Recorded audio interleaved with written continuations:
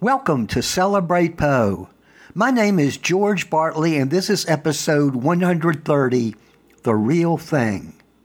Now, over the past few months, the cast and crew of the Indianapolis Shakespeare Company have been working furiously as a group of incredibly talented actors and skilled designers to produce a unique blend of Shakespeare's Richard III and hip-hop music in Ricky III.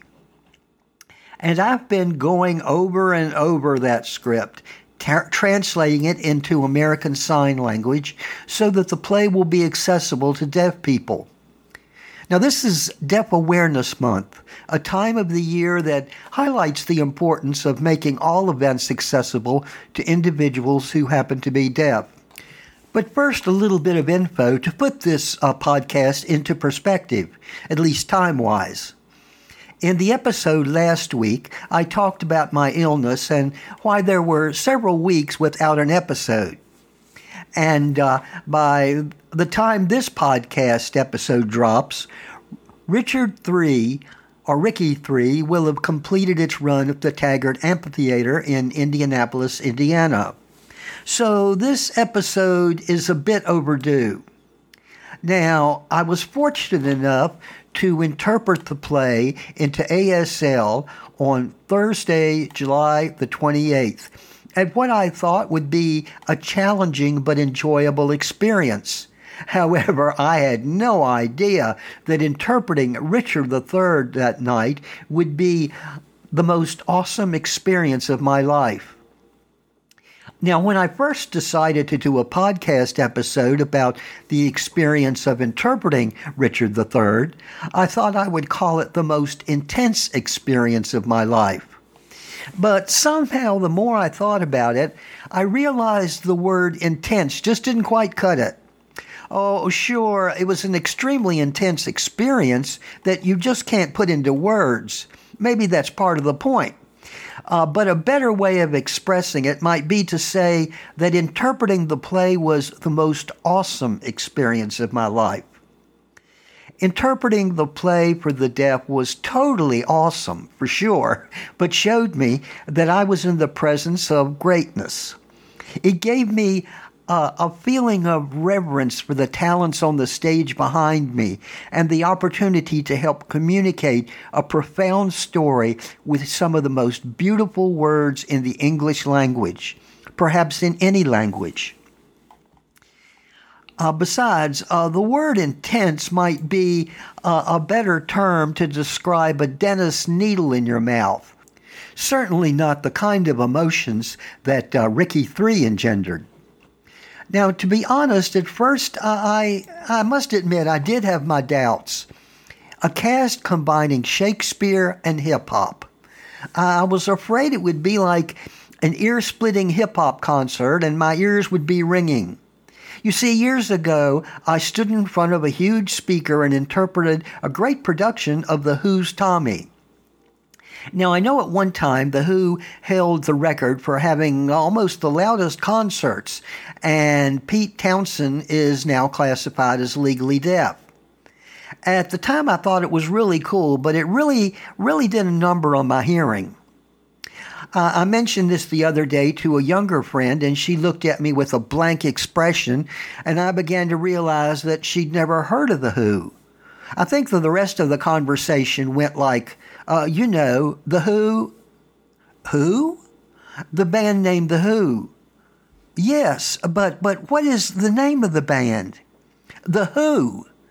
Yes, but what is the name of the band? I said, this is beginning to sound like Abbott and Costello's Who's on First. She gave me a totally blank expression, and I realized I was really old with a reference like that. But anyway, I went to a dress rehearsal and was afraid that I was going to see a big mess. The stage was outdoors, and I expected some very loud music. But I left the play deeply moved and very impressed. The rap music was like a strong background that never seemed to get in the way. The cast took some huge risks, and they all seemed to really pay off. For example, Richard is usually played as a grotesque, almost stereotypical villain. But I thought this Richard, the one in this production, came across as far less cartoonish, the combination of a group of emotions, and as a person who's been stomped on and is just trying to get by and is ultimately far more human.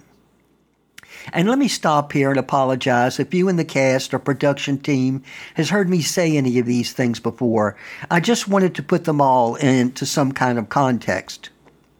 Now, I had majored in Shakespeare and Renaissance literature in grad school, and I've seen hundreds of live plays, videos/DVDs of works by Shakespeare, as well as audio versions.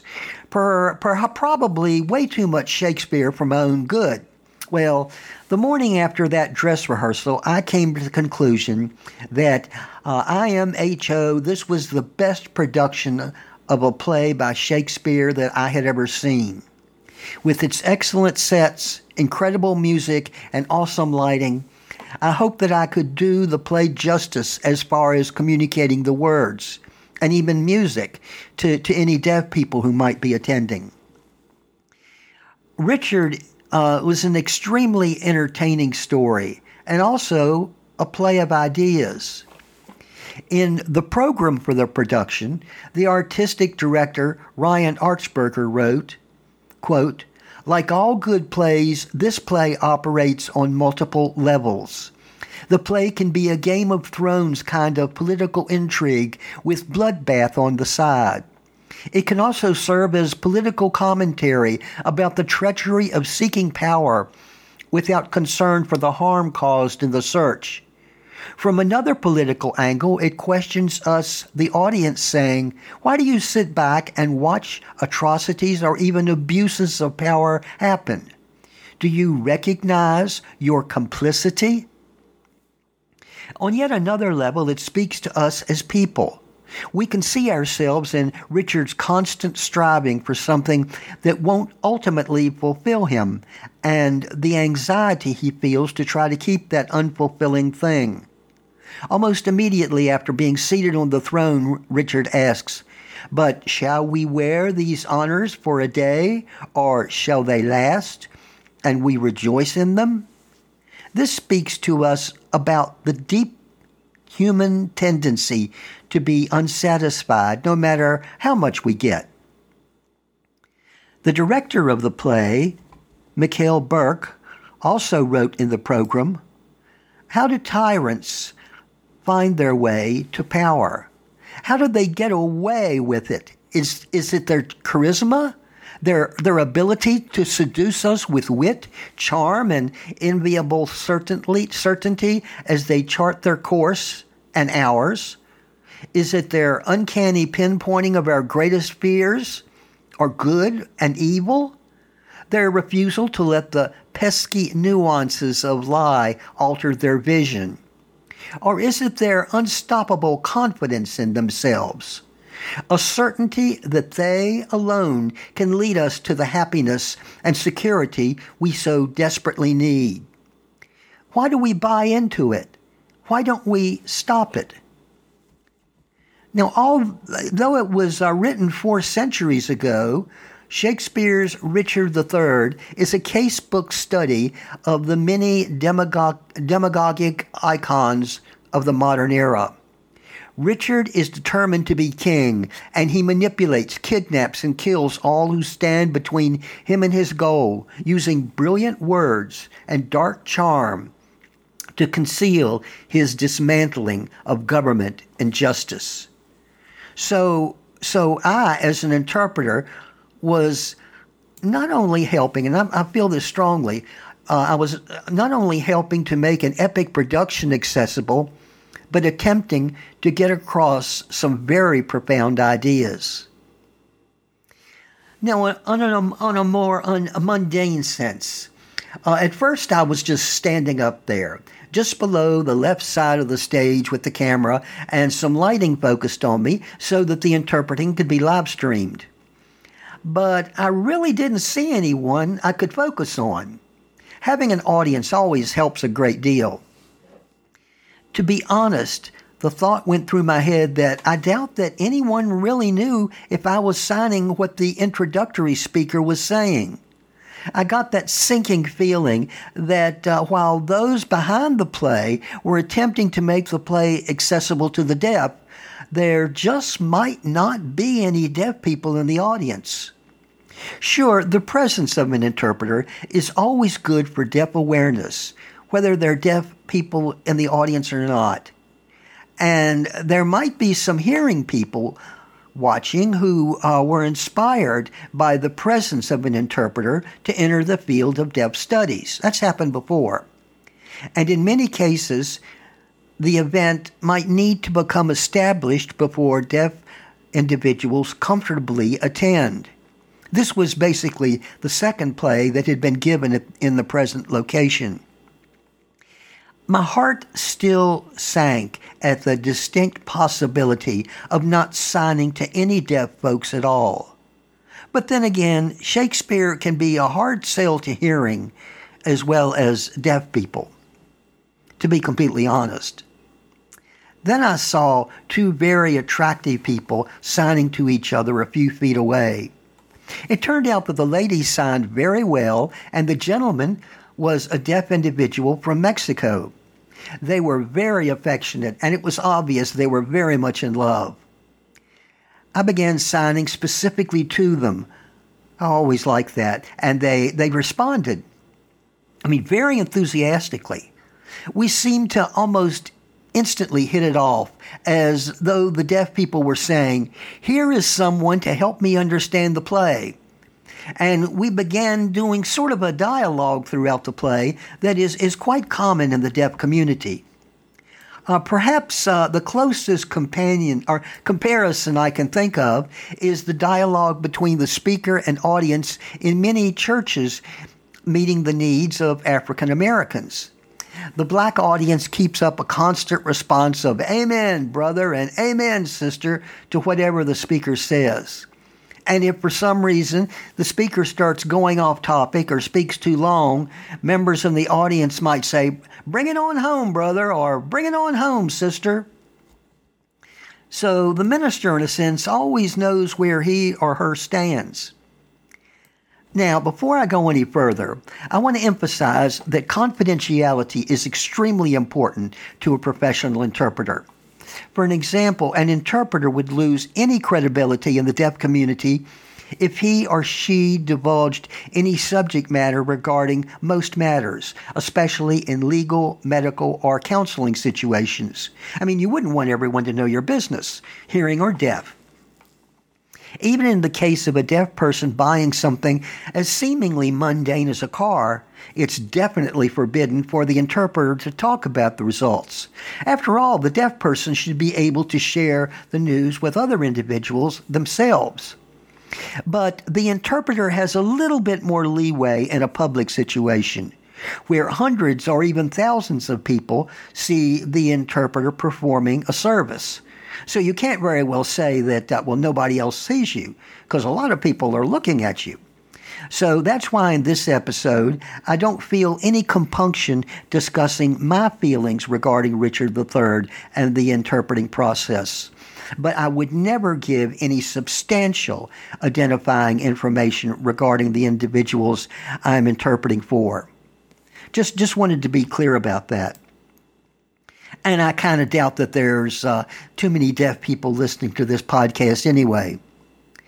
Now remember, I believe that I mentioned in an earlier episode that when I recorded the edited script used in this production, I would play the first half of the play on headphones, excuse me, while walking the 2 miles to the gym at a good pace.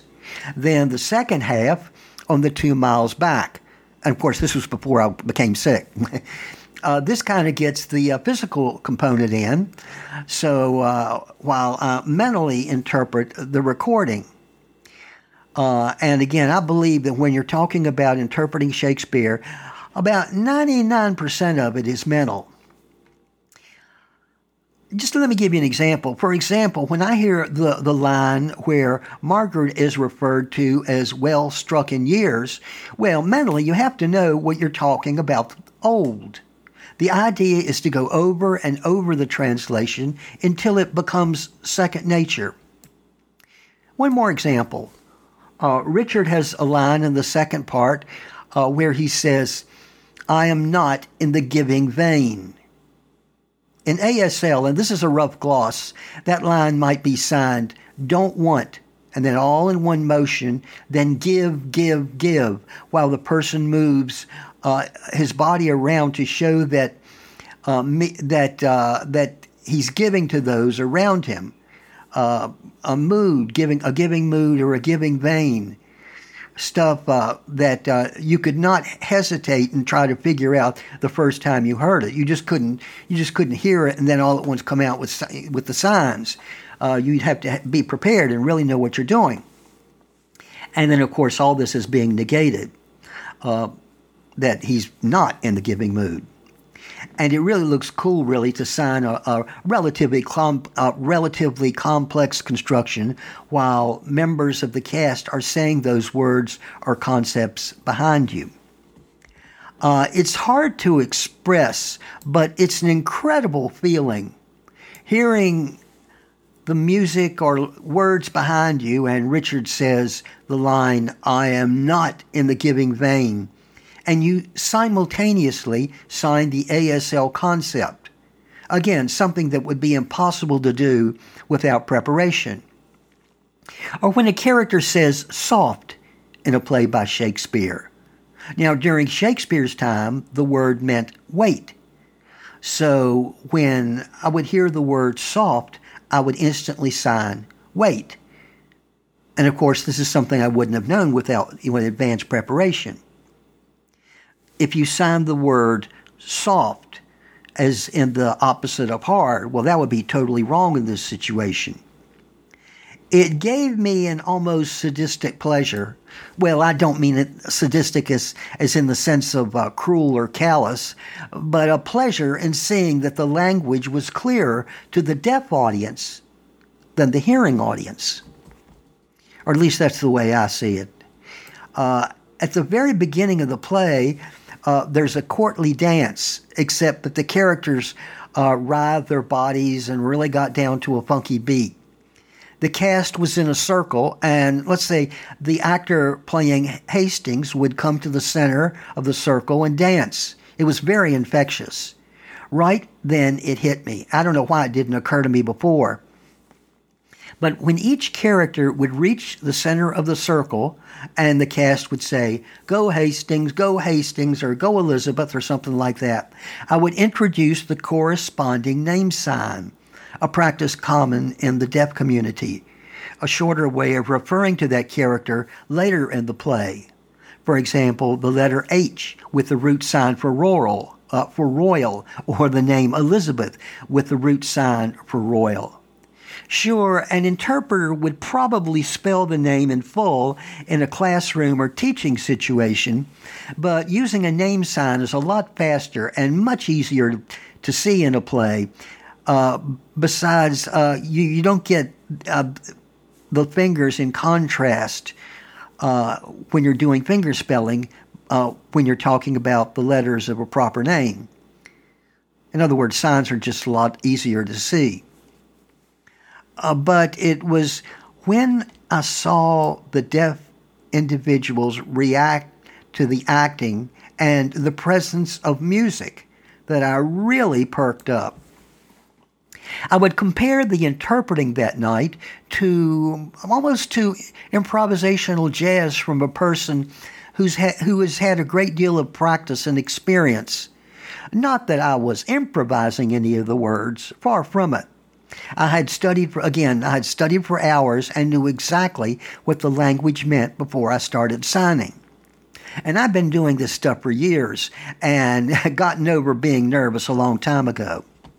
Now, I'm certainly not placing myself in the category of the great jazz improvisers, giants such as Miles Davis, John Coltrane, Louis Armstrong, Ella Fitzgerald, or Charlie Parker. You get the idea.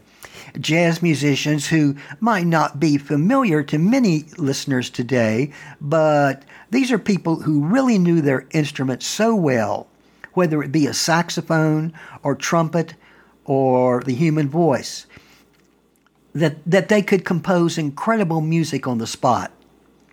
I felt a little bit of that the movement and meaning of the word or sign was coming through your body, a feeling of tremendous peace as well as responsibility.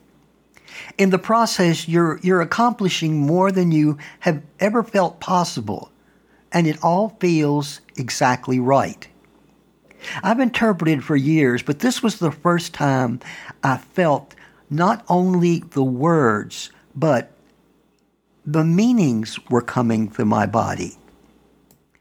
And the deaf people responded to this so well. This just made me feel that much better. Of course, the primary purpose of an interpreter is to help bridge the communication gap, to allow the deaf individual to fully participate in society while recognizing the uniqueness of deaf culture. But I've learned over the years that there are times in theatrical interpreting for the deaf when the creative expression of the heightened emotions that can result from the theatrical experience allow deep personal insights as well as an increased understanding of the world around you. In Shakespeare's comedy, A Midsummer Night's Dream, a play performed by Indy Shakes last year, the character of Bottom says, "The eye of man hath not heard, the ear of man hath not seen, man's hand is not able to taste, his tongue to conceive, nor his heart to report what my dream was." The line, "The eye of man hath not heard, the ear of man hath not seen," like much of Shakespeare, can be interpreted in many different ways that the bard may not have even intended at the time the words were written, such as a deaf individual communicating in sign language. In other words, utilizing the eyes to hear.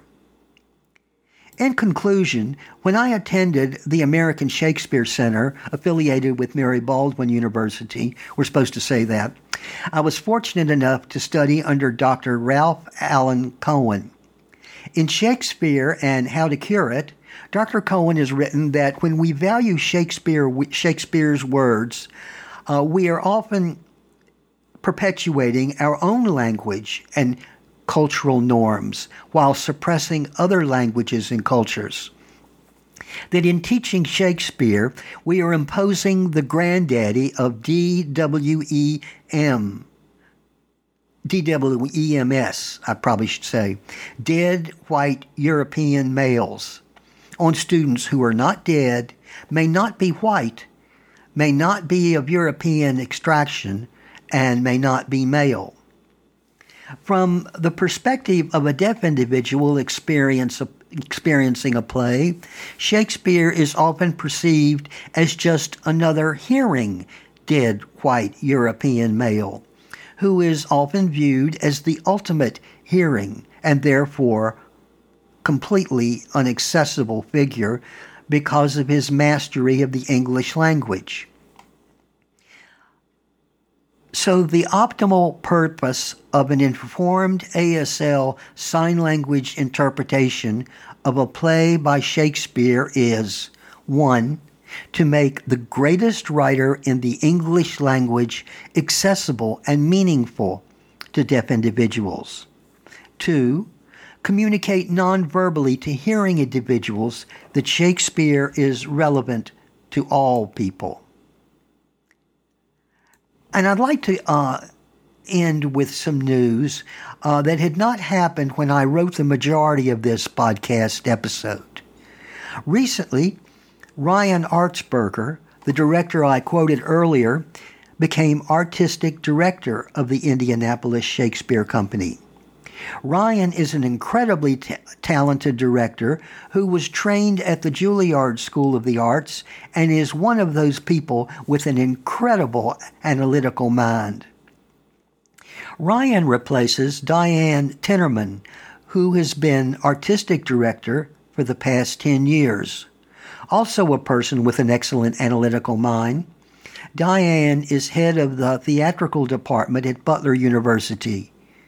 And on a personal note, Diane is an individual who has totally changed my life. You see, when I moved to Indianapolis, I thought my interpreting Shakespeare days were over. But to make a long story short, I started interpreting for Indy Shakes, first with Coriolanus, then the next year Hamlet, and then A Midsummer Night's Dream, and this year Rickie III. So thank you, Diane, for your kindness, generosity, sensitivity, and awesome expertise in the theatrical world. Next week, Celebrate Poe will return to Edgar Allan Poe's life as a young man after he left the University of Virginia. Sources include, not surprisingly, Richard III by William Shakespeare, Asimov's Guide to Shakespeare, A Guide to Understanding, Enjoying the Works of Shakespeare, Shakespeare, The Invention of the Human by Harold Bloom, The Reader's Encyclopedia of Shakespeare by Oscar Campbell, editor, Shakespeare's Words, A Glossary and Language Companion by David Crystal, Volumes 1 and 2 of Shakespeare Lexicon and Quotation Dictionary by Alexander Smith, The Complete Works of Edgar Allan Poe by Edgar Allan Poe, Can't Stop, Won't Stop, A History of the Hip-Hop Generation by Jeff Chang, Will in the World by Stephen Greenblatt, Signing Shakespeare by George Bartley, and the Indianapolis Shakespeare Company playbill for Rickie III, A Hip-Hop Shakespeare. Thank you for listening to Celebrate Poe, a deep dive into the life, times, and works of America's Shakespeare, Edgar Allan Poe.